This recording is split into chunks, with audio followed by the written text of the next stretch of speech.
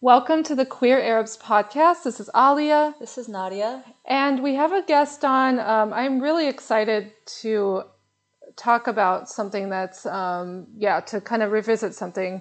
We'll get into it. But first off, could you introduce yourself? I'm Liz Henry. Hi. I'm I'm a blogger, and I used to be a much more active blogger, 10, 15 years ago. And I'm here to talk about the gay girl in Damascus controversy. Yeah. So I know some of our listeners might have also been following that from the beginning, but for those who aren't familiar with it, could you talk through what exactly that whole situation and scandal was? Yes, sure. So there was a blogger. I was actually at the time working for Blog Her, which was an organization that was like a network of women who blog. So meant to promote women writers, give them sort of a monetization thing, like you could put ads on your blog, basically. But it was very nice, and we had conferences and a big community. And my focus there was, my job there was technical, but I also had a sort of a side hustle with them, being a world blogging editor. So looking around the world, I focused on Latin America, but I also was like aware of just anyone blogging in English that I could read from around the world, because I didn't want my information to be so Western, English centric. So I was aware of this blog, and I was especially excited to find this queer blog by Amina. It was called Gay Girl in Damascus. And I became especially aware of her as there was a sort of a controversy around her post called My Father the Hero, where like the secret police came to her dad's door and he defended her and, sent them away.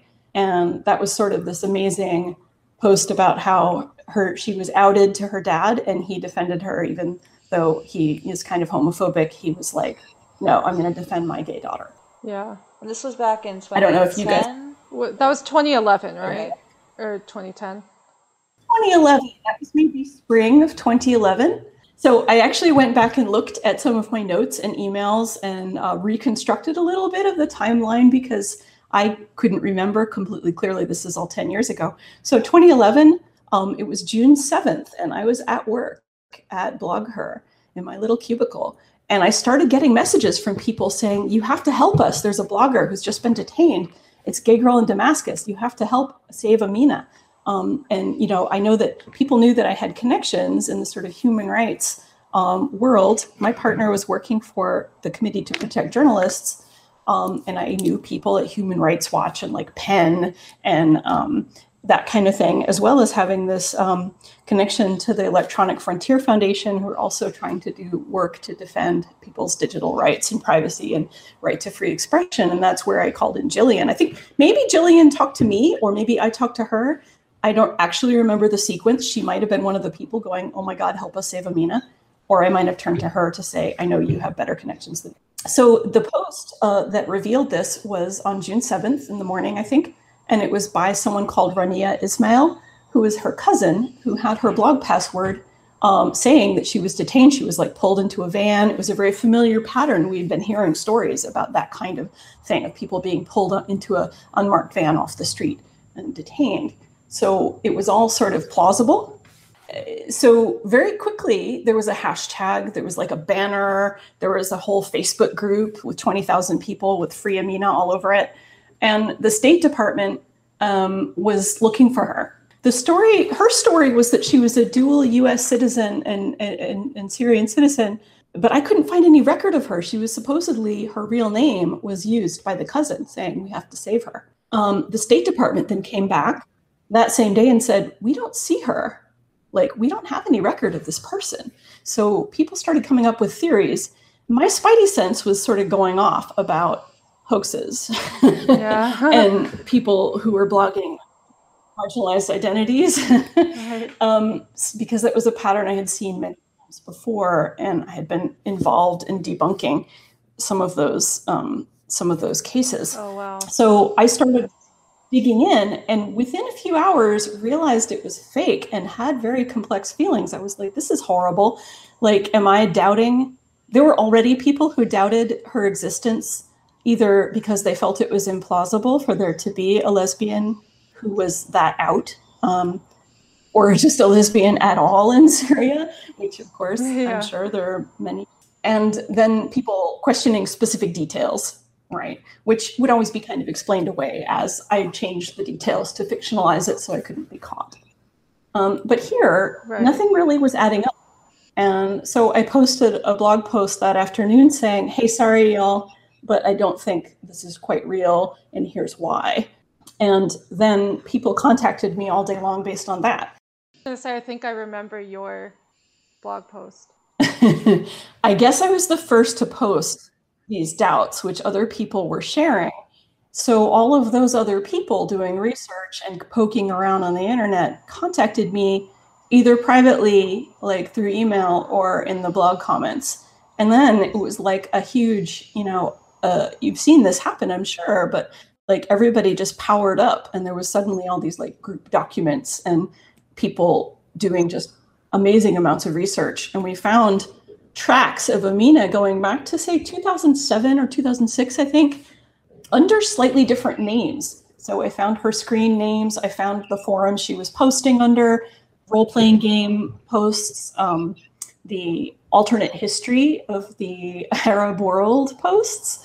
So that was very interesting. Everybody was just freaking out going, oh, alternate history, huh? Right. Kind of a red flag. Yeah, it did all kind of hang together. And often this was a person who developed intense relationships with people online and would write, thousands of words back and forth with many people who I talked to, who were very shocked that Amina, that anyone would doubt her reality. In the meantime, of course, I can't leave out Sandra Bagaria, who was the person reporting to the State Department and other places, talking to the media, saying, my girlfriend has been detained. Like, we were going to meet in Rome, and she's been arrested, and I need to save her. And she was being interviewed by the media and, going to all kinds of government officials. My first question, of course, was, is she actually Amina? Is she just like somebody who's so messed up that she's inventing this whole thing? No, she was not Amina. She was real. I talked to her. We had a very interesting video chat. It was a fairly devastating experience for her. That was her girlfriend. They had been talking for 6 months, and they were just about to meet in person. Yeah. Sure, yeah. God, so violating. Like, she was just so violated. Yes, I thought so. I don't know if you're aware of the movie, The Amina Profile. Yes, yeah, I watched it. So I watched it a while ago, a few days.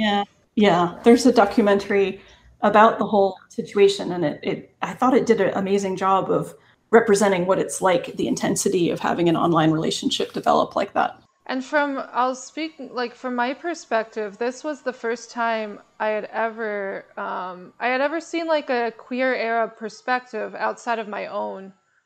And I was very obviously invested in this blog because of that. And I felt so connected to this person. I was like, wow, here is someone like, I don't know, just saying so much that I've never seen anyone be able to say or anyone say. This was back in like 2011, way before I was like, and probably most people were seeing much queer representation from the Swana region. And I just like, it felt very validating, very emotional reading this blog. It was like very raw. I mean, I gotta hand it to the guy behind this. He's a very good writer, very compelling writer. And yeah. Yeah. He was very engaging. I'm like, he was so engaging. I'm like, can you not use this writing skill for something more productive? Like, you have talent. Just use it. Use it for good, not evil. Yes. And it's sad because like, even after all of this was discovered, the fact that this was a hoax, there was still part of me that felt connected to the person that we had all thought to exist. And so it was really hard to like let go of her. I'm sure a lot of people felt that way. And yes, I think so too. Yeah, I think a lot of people, it was kind of like losing someone. It was like, wow, this person who really meant a lot to us. And suddenly we learn that she doesn't exist actually. Um, and yeah, this harmed so many people, especially Sandra, I would say. I mean, probably more than Sandra, but like Sandra's a key person here who was like very directly affected for a prolonged period of time, very violated. Also, I just have to say, like, talking about this on the podcast, on our own podcast that we have started called The Queer Arabs, 10 years later is just so surreal for me, because I'm like, okay, now we are connected to so many queer Arabs. But at the time, I mean, this was all I had. This was probably all that some other people had. And so to be able to like speak about this in our own voices on our own platform is kind of, it feels like we've come full circle in a weird way. Yeah, it also makes me wonder, like, would this go over as easily now? I don't think it would. I mean, I'm sure there's still hoaxes that happen now, but I think part of the appeal of what she was doing is that people felt so starved for that kind of representation that they just really wanted to believe in it. Right. And now it's not as desperate. And I feel like there's more of an online queer Arab community in general and space that like it would flag that no one knows her. Yeah, exactly. That like no one would have connections, but it's like it would eventually come out, and these things tend to come out when somebody's about to meet. So that's kind of like why she had to be detained and shut down. That's why a lot of hoaxes suddenly die of cancer. Right. They have a tragic ending that engages lots of people, and then it explains their failure to show up for the blog meetup or the rendezvous with the lover. There's like cancer or detention, permanent detention, or like a kidnapping. Can you talk about, like, from your perspective, I mean, how did this affect you? Because I know you were really close to it, like, at the time. Well, before I say that, I just have to say also, I was aware that there was a blogger detained in Damascus. So there was like she was in, you know what? I can't remember what country she was from. Oh dear. Okay. Well, Tal al-Maluhia, name. And she was detained and, thrown in jail for her blogging. I don't think she was thrown in jail for being a lesbian. She was just blogging about what, her life and her thoughts. And she was sentenced to something like 7 or 8 years in prison.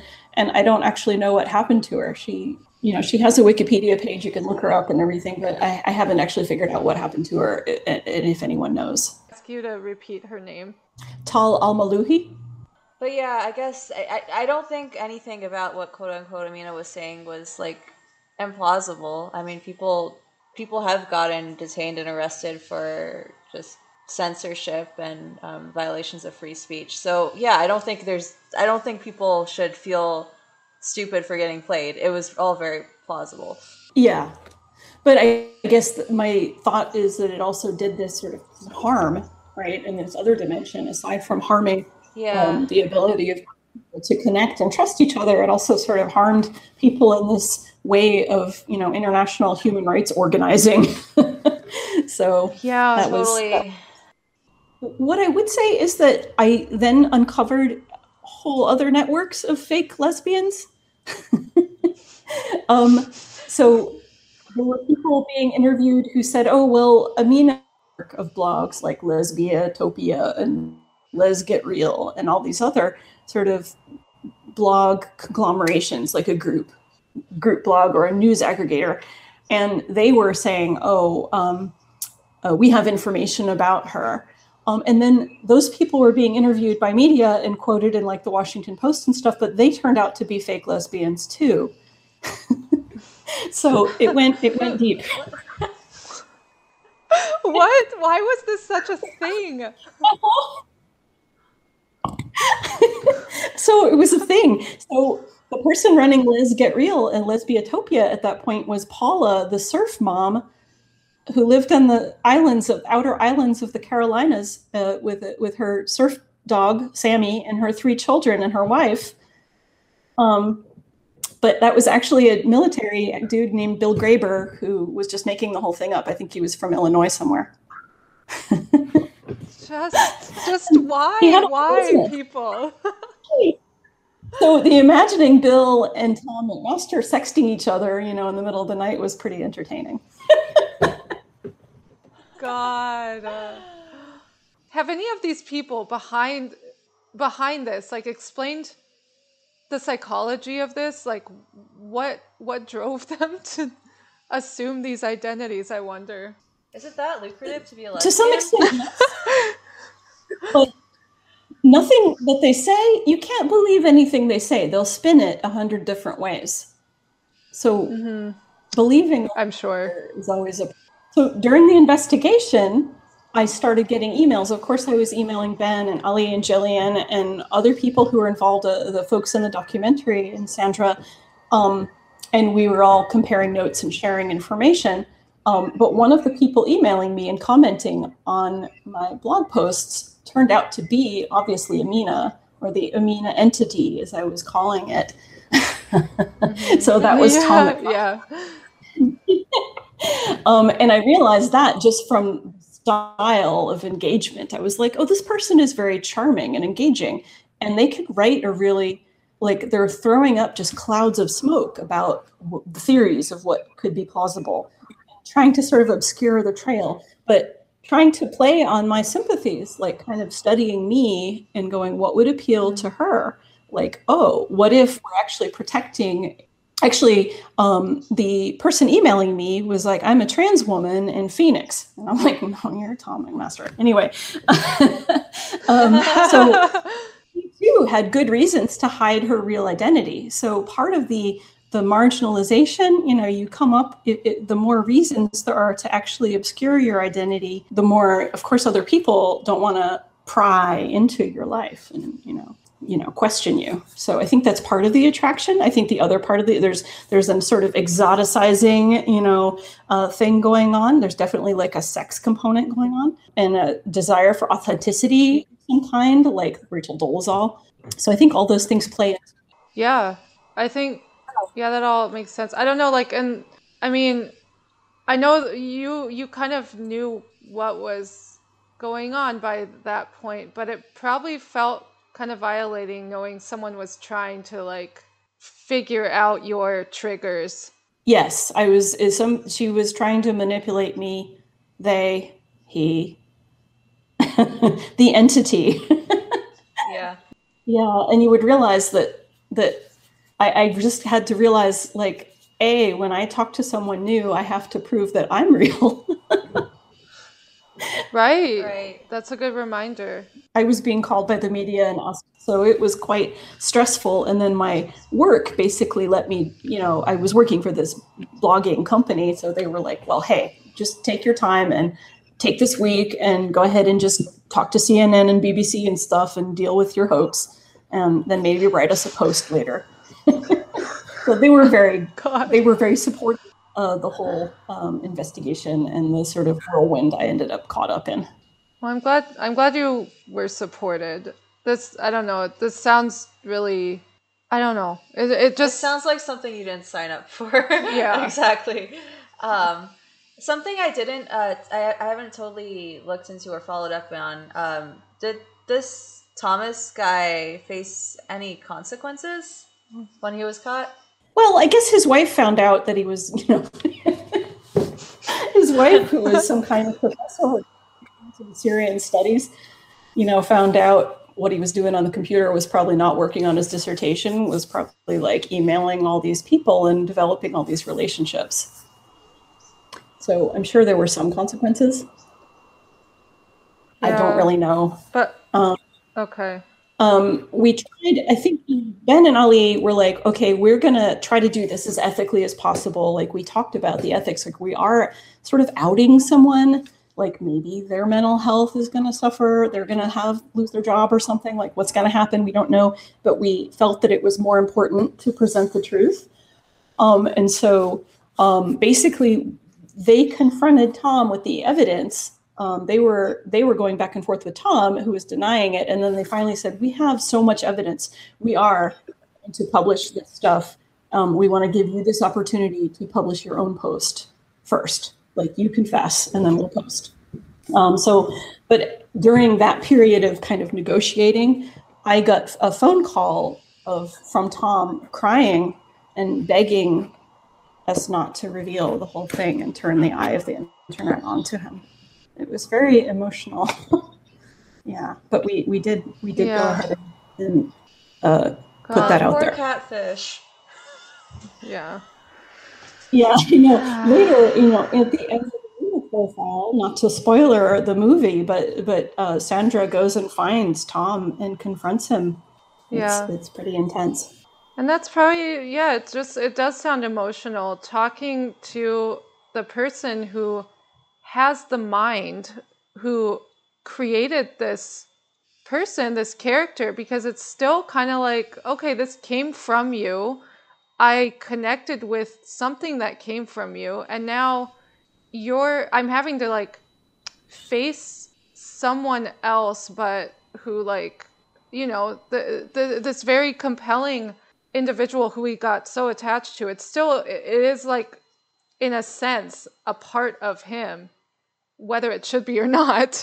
And it's like, to have to face him and to have him pleading, saying like, please don't out this, don't publish this. I'm sure that was just like intense all around for you, for Sandra, to just like have to have all of this being thrown at you at once. Yes, it was extremely emotionally intense.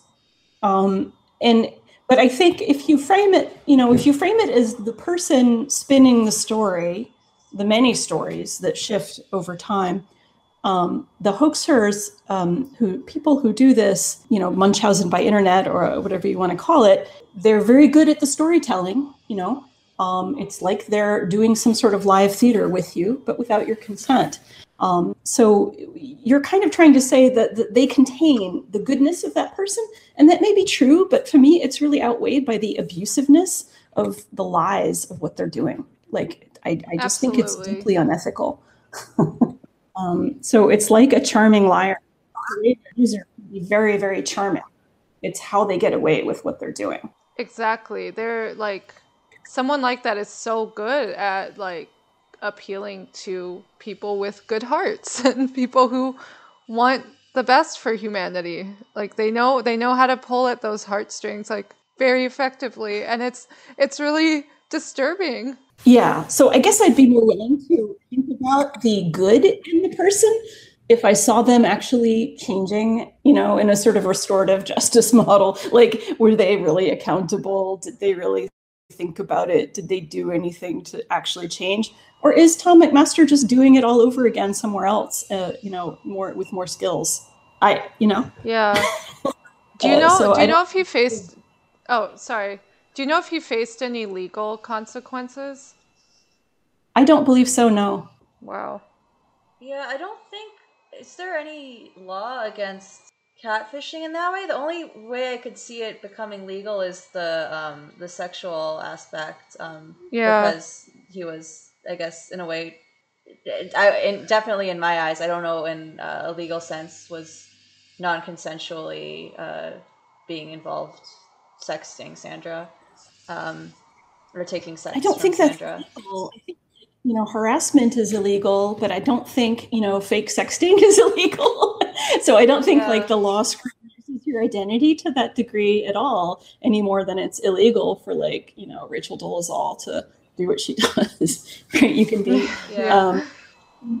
her and do her thing, unless you're taking money, like you're defrauding, a scholarship, or you're taking a grant or something like that, or getting people to give you money, maybe false identity. But I don't think it's illegal, at least not in the U.S. in my experience. Oh, yeah, and it's like I also wondered about the aspect of using someone's photo in that different context, but I guess even that happens so much. That's not even that's not illegal, I guess, technically. No, I think people get those things taken down with DMCA, copyright requests, if they see them. So if you see your photo being used by someone else, you can try to get the ISP to take it down, or the web host. Got you. Okay. Another thing I'm kind of wondering about, so even after Amina disappears as a concept, there's still kind of this whole community surrounding her, like all the Free Amina people, all of her fans, followers, who, I mean, if there's any bright side to this, it's those people in a way got connected to each other. People who are invested in that story, maybe some people who are queer Arab themselves. What kind of happened to that community or that cluster of people after this all blew up? Well, there actually was an organization that was, I think it was called Awaz, like AWAAZ. Does that sound familiar? So there was an organization, yeah, at the time. And so a lot of people, I just kept mentioning it over and over in my blog comments to say, like, there is org that sounds reasonably legit, although I know there was lots of drama that I wasn't privy to. Like, there was lots of inter-community drama and people doubting each other, or people feeling like you're a government plant, etc. And I honestly, I don't remember the details of that really in mind. But I think I did try to just direct people towards the community that I knew about that already existed, so they could connect in that way. This is definitely bringing me back to what I am realizing was definitely an impactful experience, more impactful than I realized in the moment. Now, maybe the investigation of the community together in some ways. That's one good thing that came of it, is like bringing community together through this very strange process. And even though I wasn't personally following it at the time, like I still continuously meet people who talk about how they felt like so personally violated and played by this blogger and really felt connected to her at the time. I don't know, it also makes me happy that this circumstances have changed in certain ways. Like at the time, the only voice on like queer Arab issues was this person who's appropriating this identity for personal gain or for thrills or whatever the fuck he was doing. And now, like, even if there's someone who's a hoax, it could never have that same impact and harm on people, because people aren't relying on one singular voice anymore. That's really good. Yeah, I'm just glad people have found ways to speak for themselves and not have Thomas speak for them. Yeah. I'm so glad that like your podcast exists and there is more community and more visibility out there. Like, it's very heartening for me to see that the times are changing to some extent. It doesn't mean that like all homophobia has gone away, but there's so much progress. It's amazing in my lifetime to have seen. Yeah. And I guess this is my chance to say thank you for everything you did at the time, everything you dealt with, and the way that you supported a community that was impacted.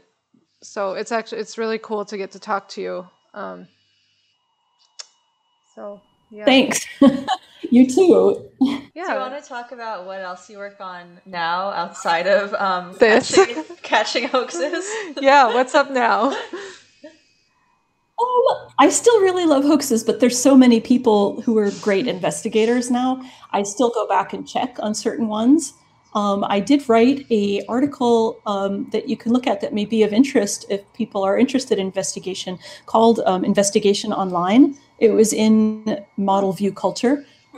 And I forget the subtitle, but it's something like, the gist of the article is, here's how to dox people who you need to dox for your own purposes. Like, maybe you're getting harassed, threatened online, and you want to know, is this person really a threat? Is this somebody I know in real life? Is it someone in my town, or are they across the world somewhere and they're just some random troll?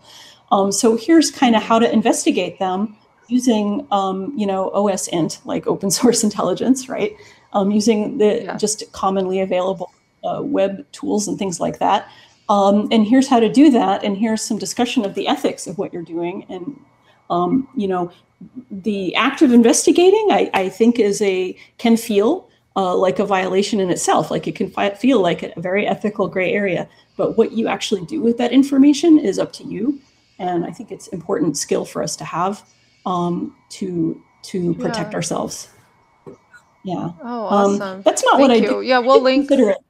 No, for a while I considered like going and becoming a private investigator, but I rejected that and I just work in tech. Like I worked on Firefox for 8 years for Mozilla and as a software release manager, and now I work for Twitch. So I work for, I work Oh, in tech cool.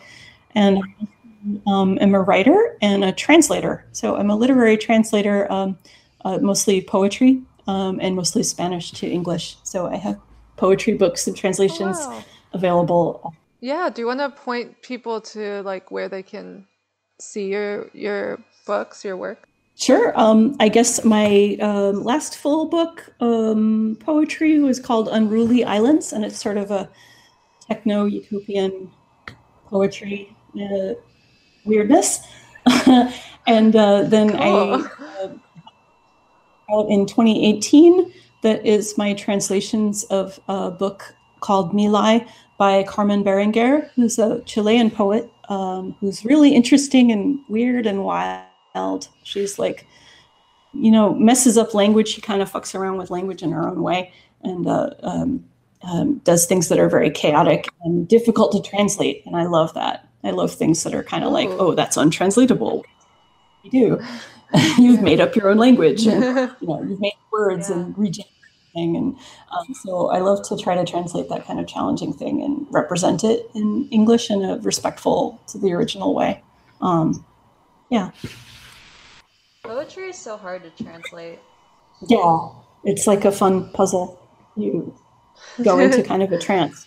So I do love the American Literary Translators Association is great for anyone who loves translation. I just plug their conference because it's fabulous and is a great community of people who just really love translation and aren't necessarily making a giant career out of it. They're just, do it for the love. Oh, that's amazing. Thank you so much for talking with us. This was really nice. Really, like, it feels like some little act of justice to get to talk about this on this platform. Literary justice, but not like auditory, just a little bit of auditory justice. A little, yeah. It feels nice to revisit this on this platform and just get to connect with you. So I really appreciate you coming on. Thanks. It's lovely. Thanks for having me. And it's nice to meet you. If you're in San Francisco, yep, and come over for tea. That would be amazing. I would love that. Let us know if you're in New York. Yeah. Post-pandemic, I will. Thank you all so much for listening. And thank you, Liz, again. This was wonderful. Thanks.